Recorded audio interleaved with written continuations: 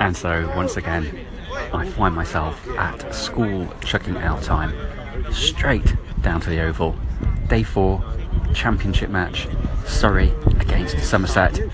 Tense, very, very tense. So currently in their second innings, Surrey are on 73 for 2. And guess who's out there? Guess who I'm watching? Mr. Sangakkara, the king himself.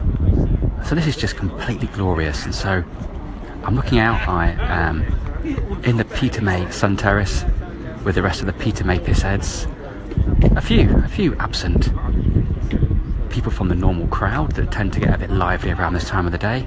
But still, yes, it's getting to that time period where the refreshments start to loosen things, and it just adds to the experience. Me, I'm on the tee. I went first to the pavilion and got my members discounted cup of tea, and the sun is coming down on me, shining gloriously onto my already considerably shiny head, which is not what I need, but do I care? I'm watching Surrey for the final time this season. We've got one championship match away at Lancashire, I think, starting next week.